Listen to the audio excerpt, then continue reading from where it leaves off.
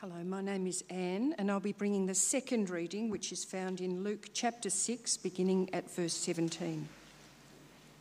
He went down with them and stood on a level place. A large crowd of his disciples was there, and a great number of people from all over Judea, from Jerusalem and from the coast of Tyre and Sidon, who had come to hear him and to be healed of their diseases. Those troubled by evil spirits were cured, and the people all tried to touch him because power was coming from him and healing them all. Looking at his disciples, he said, "Blessed are you who are poor, for yours is the kingdom of God. Blessed are you who hunger now, for you will be satisfied. Blessed are you who weep now, for you will laugh. Blessed are you when men hate you, when they exclude you and insult you and reject your name as evil because of the Son of Man. Rejoice in that day and leap for joy, because great is your reward in heaven. For that is how their fathers treated the prophets. But woe to you who are rich, for you have already received your comfort. Woe to you who are well fed now, for you will go hungry. Woe to you who laugh now, for you will mourn and weep. Woe to you when all men speak of you, when all men speak well of you, for that is how their fathers treated the false prophets." This is the word of the Lord. Thank you, Anne. Well, it seems that it's quite commonplace now where every week we've got an excellent kids talk, and it feels almost unnecessary that we need a sermon now on that, but excellent job to the kids' church team. Do keep your Bibles to Luke 6. We will work through this passage, particularly reflecting on the Beatitudes. Let's join again in prayer. Gracious Heavenly Father, we pray that your word will nourish your people as we sit under it, as we allow your Spirit and desire that your Spirit will apply to our hearts and convict us and change us. Help us, Lord, to have eternity's values in view as we live out our lives in service of you. We pray these things in Jesus' name. Amen. Now, each night at our dinner table, I notice how our children, how we eat dinner together, and it's quite fascinating just to see what they do and how they eat. And perhaps you may notice this in your own household as well. And I reckon it reflects something of their personality. And so one of my sons, when he gets his meal, he's on to the best stuff first. If a steak, he's eating the steak. Chips, he'll eat that stuff. Chicken wings, he'll eat all that stuff. And all the healthy stuff, he leaves to the end. The greens, the rice, all the boring stuff. But often what would happen is he'll get full before the end. And so that's what he's like. My other son, what he would do is he'll eat all of the healthy stuff first. So he's trying to get through it. He's eating the greens, the veggies, the rice, and he leaves the good stuff to the end. And sometimes, unfortunately, he gets full before the good stuff. But anyway, that's him. And my other one, I've got only one daughter, so the last child. What she would do is she's a bit more like, that old song from the 50s, Que sera, sera. Whatever will be, will be. I'll eat a bit of this, a bit of that, and they'll just finish together, whatever happens. Now, you're probably thinking, where am I going with this illustration? And I'm probably thinking that too, but there is a point. I do wonder whether, just as I reflect on my children, how they eat their dinner, the best stuff now or the best stuff later, or I don't really care. And I wonder whether that's how we might reflect and think about our lives or our attitude to our own lives. So I live like where I want to live my dreams now, my best life now. That is what I expect now. Or do I live thinking and hoping that that will come sometime in the future?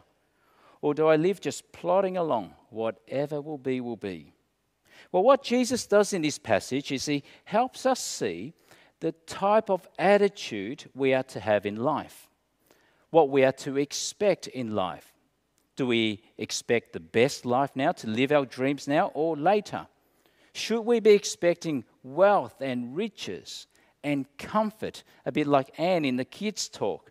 expect all of that now. The praise of men and women. Is that how I live? I expect that to come now? Or do I expect that my best life will come in the future? You see, the attitude we have to our lives, to how we live, lies in whether, from God's perspective and with the spectacle of Scripture, that is considered the blessed life, or whether that is a life of woe. And so as we come to this passage, it is a confronting passage. It speaks to every single one of us, because Jesus here challenges the values of our world. And just like what we heard from Pete, he makes a mockery of the values of our world, and he turns the values not upside down, but the right way up. And so this passage is revealing, how do you see your life? And have you got it right? And this passage is quite simple. We've got 4 pairs, which is which, now or later. So let's have a look. The first pair, do open up your Bibles to Luke 6. So is it blessed to be poor or rich? Now, I suspect we all know what we desire, what we would prefer. But what do we see here? Well, to be blessed means to have the favor of God. We have to understand what that means. It means God looks down upon us and says, my favor is with you. My favor is upon you. And whatever you're doing, sitting, walking, sleeping, going to a test, going to the doctors, having fun, my favor will follow you. That is to be blessed. And so it's God's favor here upon the rich or poor. Well, what did Jesus say? Look at verse 20. Blessed are you who are filthy rich, for yours is the good life. Is that what we see there? Not at all. That's what we might expect. In fact, that's the world value, isn't it? But what do we see? Verse 20. Blessed are you who are poor, for yours is the kingdom of God. Now, what do you think Jesus is getting at here? Blessed are you if you're the poor uni student working at Macca's. Is that what Jesus means? Or blessed are you if you're one of those who always gets a hand-me-down from your brother or sister. What does Jesus mean? Or does Jesus mean, blessed are you if you're among the refugees in Hungary, if you're living in the slums of Manila, if you're homeless and you are dead poor? Is that what Jesus meant? Well, it can't be that simple. I mean, I took my youngest son on a walk and we had a chat about this passage and I asked him, do you think that's what Jesus meant, that you have to be poor to have the favor of God? And even my young son was able to say, well, you can't really take this literally. And he was right. We can't understand this passage on a flat level. And so what did Jesus mean? Poor in what way? Well, what Jesus meant was we are to be poor in spirit. Spiritually poor. That is a recognition in my heart of hearts that I am inadequate. I've got nothing to show for. I've got nothing to buy with. I am spiritually bankrupt. I'm homeless spiritually. I'm in poverty when it comes to the things of God. And why does Jesus consider that blessed? Well, it is because when I do not have, I recognize my spiritual poverty. When I do not have, and I cannot buy, and I can never earn, that is when spiritually I beg. I plead, I turn to God, and I depend on Him. Because who else do I turn to? If I consider my life, and as you consider your lives, as you reflect, I've got the burdens of my past. I've got the shame that still prick at my conscience. I've got the things that weigh me down, the guilt. I've got no purpose. I feel like life's a bit directionless. I've got nothing. Who do I turn to? That is spiritual poverty. I turn to God for forgiveness, for peace, for comfort, for restoration. And that's the promise of Jesus. You see what He says? He says, yours is the kingdom of God. And notice the tense of the verb there. It is not yours will be the kingdom of God, future, but yours is now, present, the kingdom of God. Even now in this life with all the brokenness and messiness of life, you belong to the kingdom of God. But then we see the flip side, the pair. But woe to those who are rich. Jesus flips it the right way round. Woe means how terrible, how sad to be one of these. It is an expression of regret, not a threat. And so verse 24, but woe to you who are rich, for you have already received your comfort. Now, what was Jesus getting at here? Was he saying you should not and cannot have a healthy bank account, which I suspect most of us would? Was that what Jesus was getting at? Was Jesus getting at here, we cannot enjoy any of the creature comforts this world has to offer? Well, I think what Jesus was getting at was the point he made in the Gospel of Mark when he encountered that young rich ruler. Remember that story? This young rich ruler comes to Jesus and says, I fulfilled all the laws. I certainly deserve eternal life. But then Jesus says to him, he goes to him and Jesus says, one thing you lack, go sell everything you have and give it to the poor, and you'll have treasure in heaven. Then come, follow me. You see, Jesus asked him, don't trust in your wealth. Trust in me instead. But instead, what did this man do? At this, the man's face fell. He went away sad because he had great wealth. Now, what was his problem? Well, because of his great wealth, it provided him a false sense of security. You see, when you are rich materially, it provides a false sense of security because my money can solve the problem. If I have bills to pay, well, I've got money, I can solve that problem. If I've got a large family to feed, if I've got money, no problem, I can feed my family. If I need to go to doctors, have surgery, go to the hospital, well, I've got money, I can pay for the best of doctors. You see, when you are rich, you don't know how to beg. A rich person does not need to beg. And there lies the problem. I mean, if I have stacks of stuff, I never lack anything, then it sort of blinds me to the real condition of my spiritual poverty. And wealth often insulates us from seeing our spiritual need. It's why it's so hard to bring the gospel to wealthy people. Because what do I need? I've got it all. I don't see why I need to depend on God. But that's the deceitfulness of wealth. It provides a false sense of security.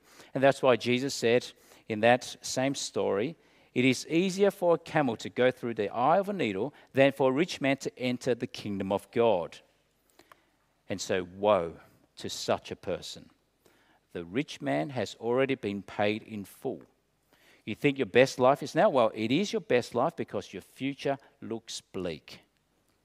But then again, we shouldn't be simplistic about this and say that all rich people will not enter the kingdom of God, just as we can't say all poor people will automatically enter the kingdom of God. We're talking about a spiritual level here. You can be materially rich, but you know your spiritual poverty. Just like the first reading, Psalm 51. King David, he had it all. Wealth, he had palaces, he had armies, he had gold more than you can count. Wealthy in the eyes of the world, but he recognized his spiritual poverty.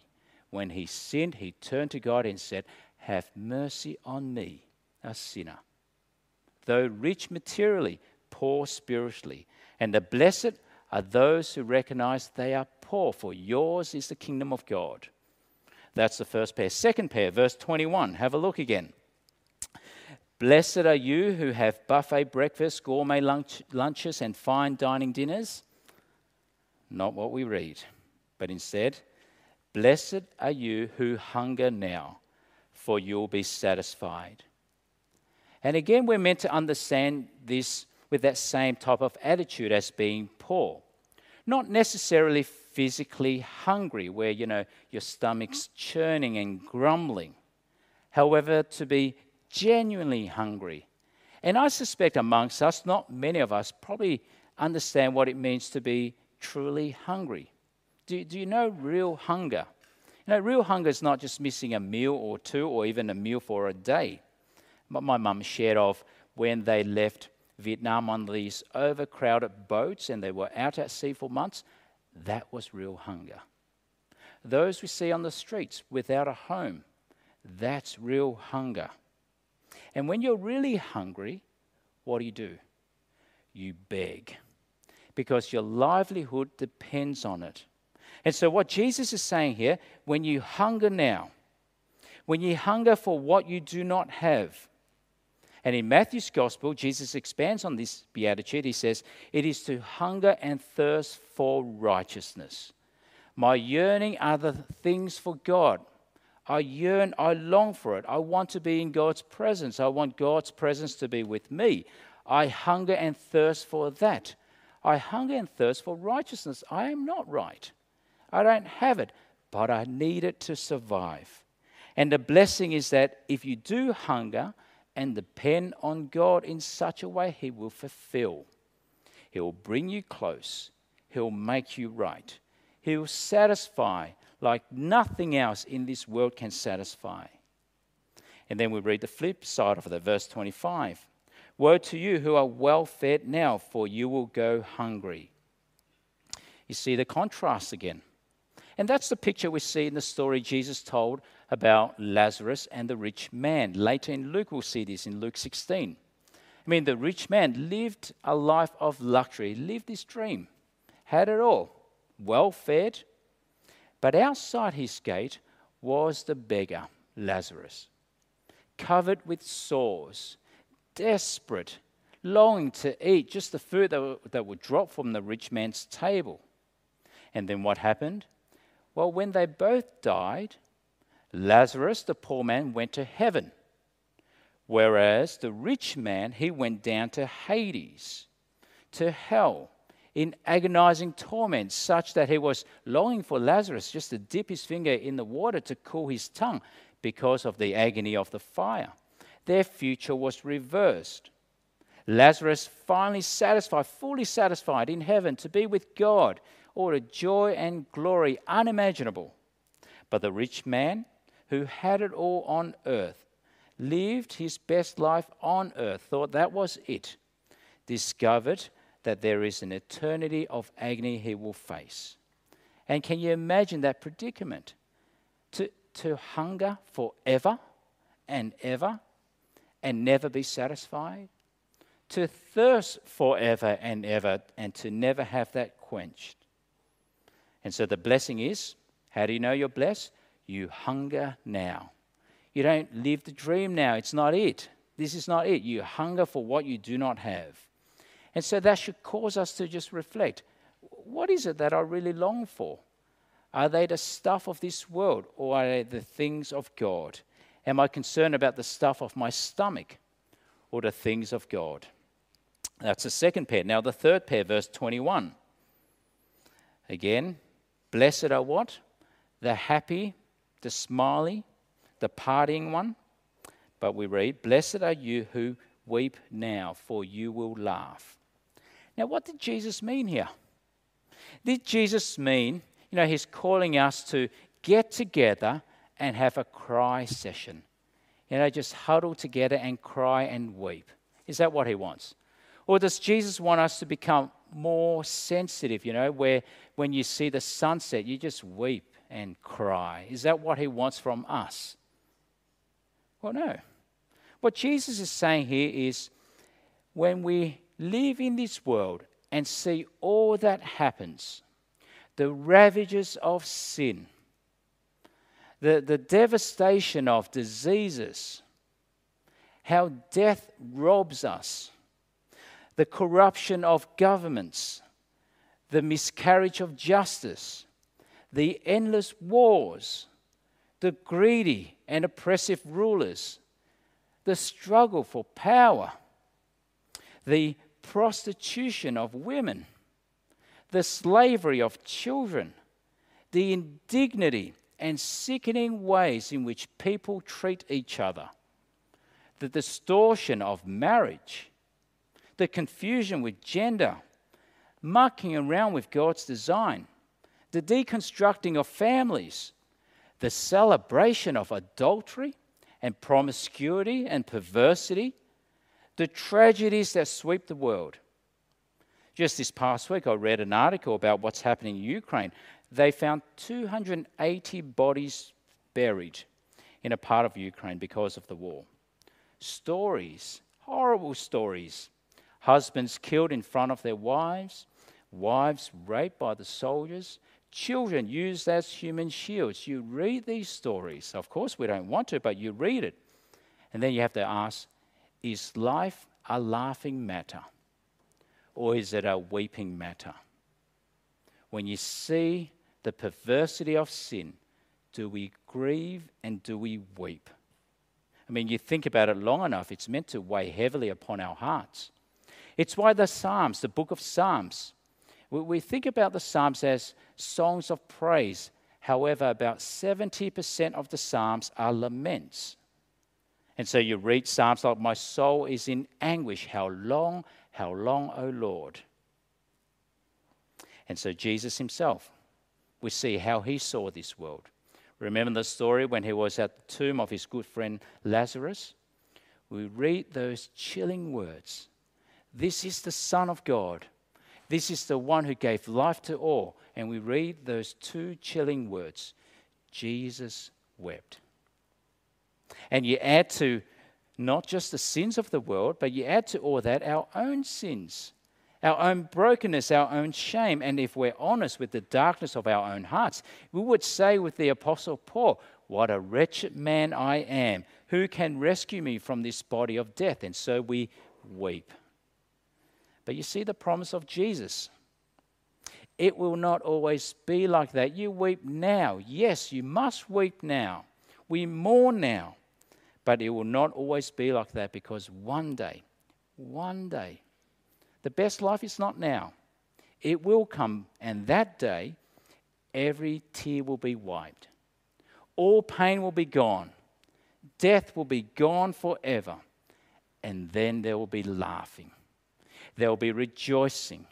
There will be a joy unimaginable that will go on for all eternity. It will happen, but not yet. And so that's why we see the flip side now, verse 25. Woe to you who laugh now, for you will mourn and weep. You see, those of us who walk through life and completely unfazed by the wickedness and the sin we see around the world, the wickedness of even our own hearts, and just to laugh it off. It's okay. It's not a big deal. We're just human. To err is human. And to even delight in the wrongs being done. Well, you see, one day we all face the Lord. We face the judge of the living and dead. And at that point, it will not be a laughing matter. There will be an eternity of weeping. And so what does the blessed life look like? It is to weep now. And finally, perhaps most radical, is it blessed to be hated or to be loved? To be persecuted or to be popular? Well, what did Jesus say? Well, what Jesus says here is what discipleship looks like. What it means to follow after him. What it means to carry the cross and follow after him. To deny ourselves. You see, following Jesus, he did not, put discipleship in fine prints. Come after me and you'll get all these things. And then, small fine prints like in our mobile phone contract. But these are the conditions and caveats. Not at all with Jesus. You see, in Christian discipleship, no shortages of challenges, of difficulties, of exclusion, and of hatred. Look at verse 22. Blessed are you when men hate you, when they exclude you and insult you and reject your name as evil because of the Son of Man. Now, the key to understanding that verse is that last part. You're hated, you're persecuted, you're excluded, not because you're a nuisance, not because you're obnoxious, not because you're just an idiot, but because of the Son of Man. It is because of the name you bear, Christ. I am a Christian, and it is because of the message you proclaim, Christ and him crucified. And of course, increasingly we're seeing it more and more in the Western world. It has always been like that in many parts of the world. but we're seeing it more and more in this part of the world, and it is to be expected. The views of Jesus and his followers are not welcomed in the public sphere. I read this book this past week, and Stephen McAlpine, he questioned, wasn't it only yesterday that Christianity was begrudgingly accepted as a societal good? But now it's not only unpalatable, it's positively toxic. And now it's time to get rid of it. You see, once upon a time in Australia, Christianity was in the centre. Now it is at the margins, but even there, society wants to get rid of. And so we have to ask ourselves, what does it look like to follow this? To be blessed when men hate you? I mean, if you do stand up for Jesus, and this is every day, this is with our colleagues and our friends, and even on social media. This is how we relate and interact with the world. If you do stand up to Jesus and do what is right, never compromising on your integrity and your honesty, at work, at school, you don't shy away from even, Christians praying in a restaurant, saying grace together. I wonder whether Christians are a bit too shy. Let's just say it quietly so that no one hears us. You don't give in to the tidal wave of popular opinions and the different ideologies that are going around. You don't remain silent when there are important discussions about life and death, like abortion, euthanasia. When there are discussions about marriage and gender, do you remain silent? You recognize that there is a moral standard by which we are called to live. And if you do all of that, just see whether you'll be embraced by the world. You see, on the world stage, persecution of Christians happens, and it has always happened, and it will continue to happen. I mean, you just have to read the latest update of Barnabas Fund. It is always heartbreaking, but yet that is expected of discipleship. Not many years ago, a street preacher, this is in England, David McConnell, police held him in custody. Why? Because he proclaimed Christ on the street corner. And of course, at the severe end, Christians are still beheaded and still killed. Stats have it that it's about 150,000 Christians killed each year for their faith. But even so, what did Jesus say? Verse 23, Jesus said, "Rejoice in that day and leap for joy." I mean, is that shocking? Is that radical? Not just bear with the persecution, not just bear with it all, but rejoice and leap for joy. And why? Because great is your reward in heaven. Do I get the best stuff now? Or do I expect and hope that the best will come? For that is how their fathers treated the prophets. You see, that's how the prophets of old were treated. Isaiah was sawn in two. Jeremiah was stoned to death. Ezekiel, he was executed. Amos, he was clubbed to death. And so if that's what happened to them, what should we expect? And how did the first Christians respond when they found themselves suffering for Christ? When they were brought and dragged before the Sanhedrin, interrogated and flogged, what did they say? Or in Acts 5, we read this. The apostles left the Sanhedrin, rejoicing that they have been counted worthy of suffering disgrace for the name. And so rejoice in such a day. That's to have the blessed life. And then the flip side, verse 26, have a look. Woe to you when men speak well of you, for that is how their fathers treated the false prophets. I mean, if we live in this world and we are no different to the world at all, you cannot see the difference between your life, your lifestyle, and the world's life and lifestyle. Your values, they completely align. The world will love you for it. They will embrace you for it, but not God. You have the favor of men and women, but not the favor of God. But blessed are those of you who are hated because of the Son of Man. And so there are the four options, the four pairs. And so let me ask you again, best life now? I expect to live my dream now. Or do I live with hope that the best is yet to come? Glory now, suffering later? or suffering now and glory later? In a sense, how do you eat your dinner? Best now, best later. You see, what Jesus teaches here is most radical. He turns our world the right way up, to see eternity's values in our lives and to have that perspective in life. And it helps us at every station of life. You see, when life is good, and as we reflect and as you reflect on your own life, life may be good now. This season of life is good for me. That may be what you are thinking. My health is good, kids are behaving, job is fulfilling, no crisis at all. Life is good, life is normal. In fact, I often say, if life is just normal, bland, normal, it is a huge blessing. Because it only takes one thing to go wrong, one little crisis to turn life into a misery. But when life is good, and there's great joy, there's great celebration and rejoicing, not that we are not to experience that, but there is a danger.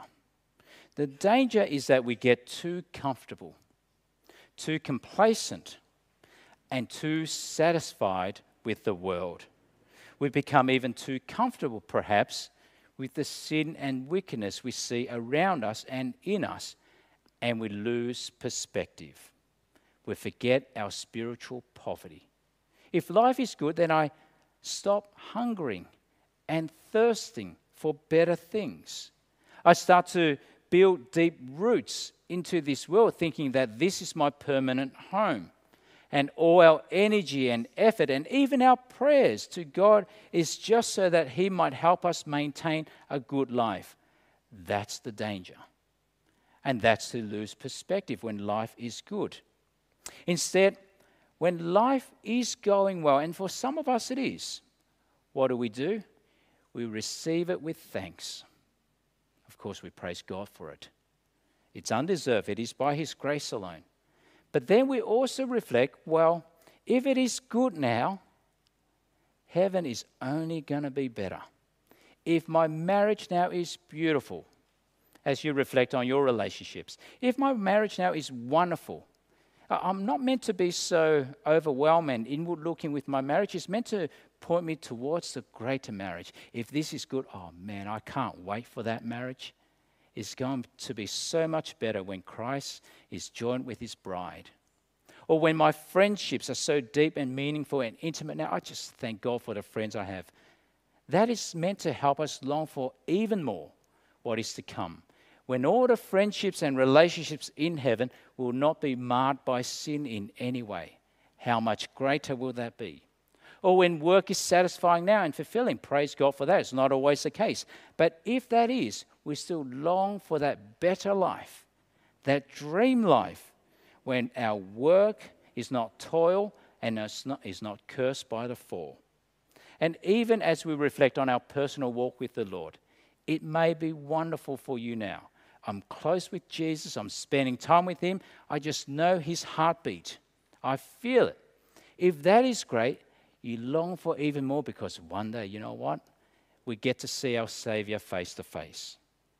You see, just 2 minutes of glory in heaven will far overwhelm us to a degree where, as we reflect on our life, of all the pleasures and joys and happiness in 80, 90 years, that will start to look so childish. Just 2 minutes in heaven.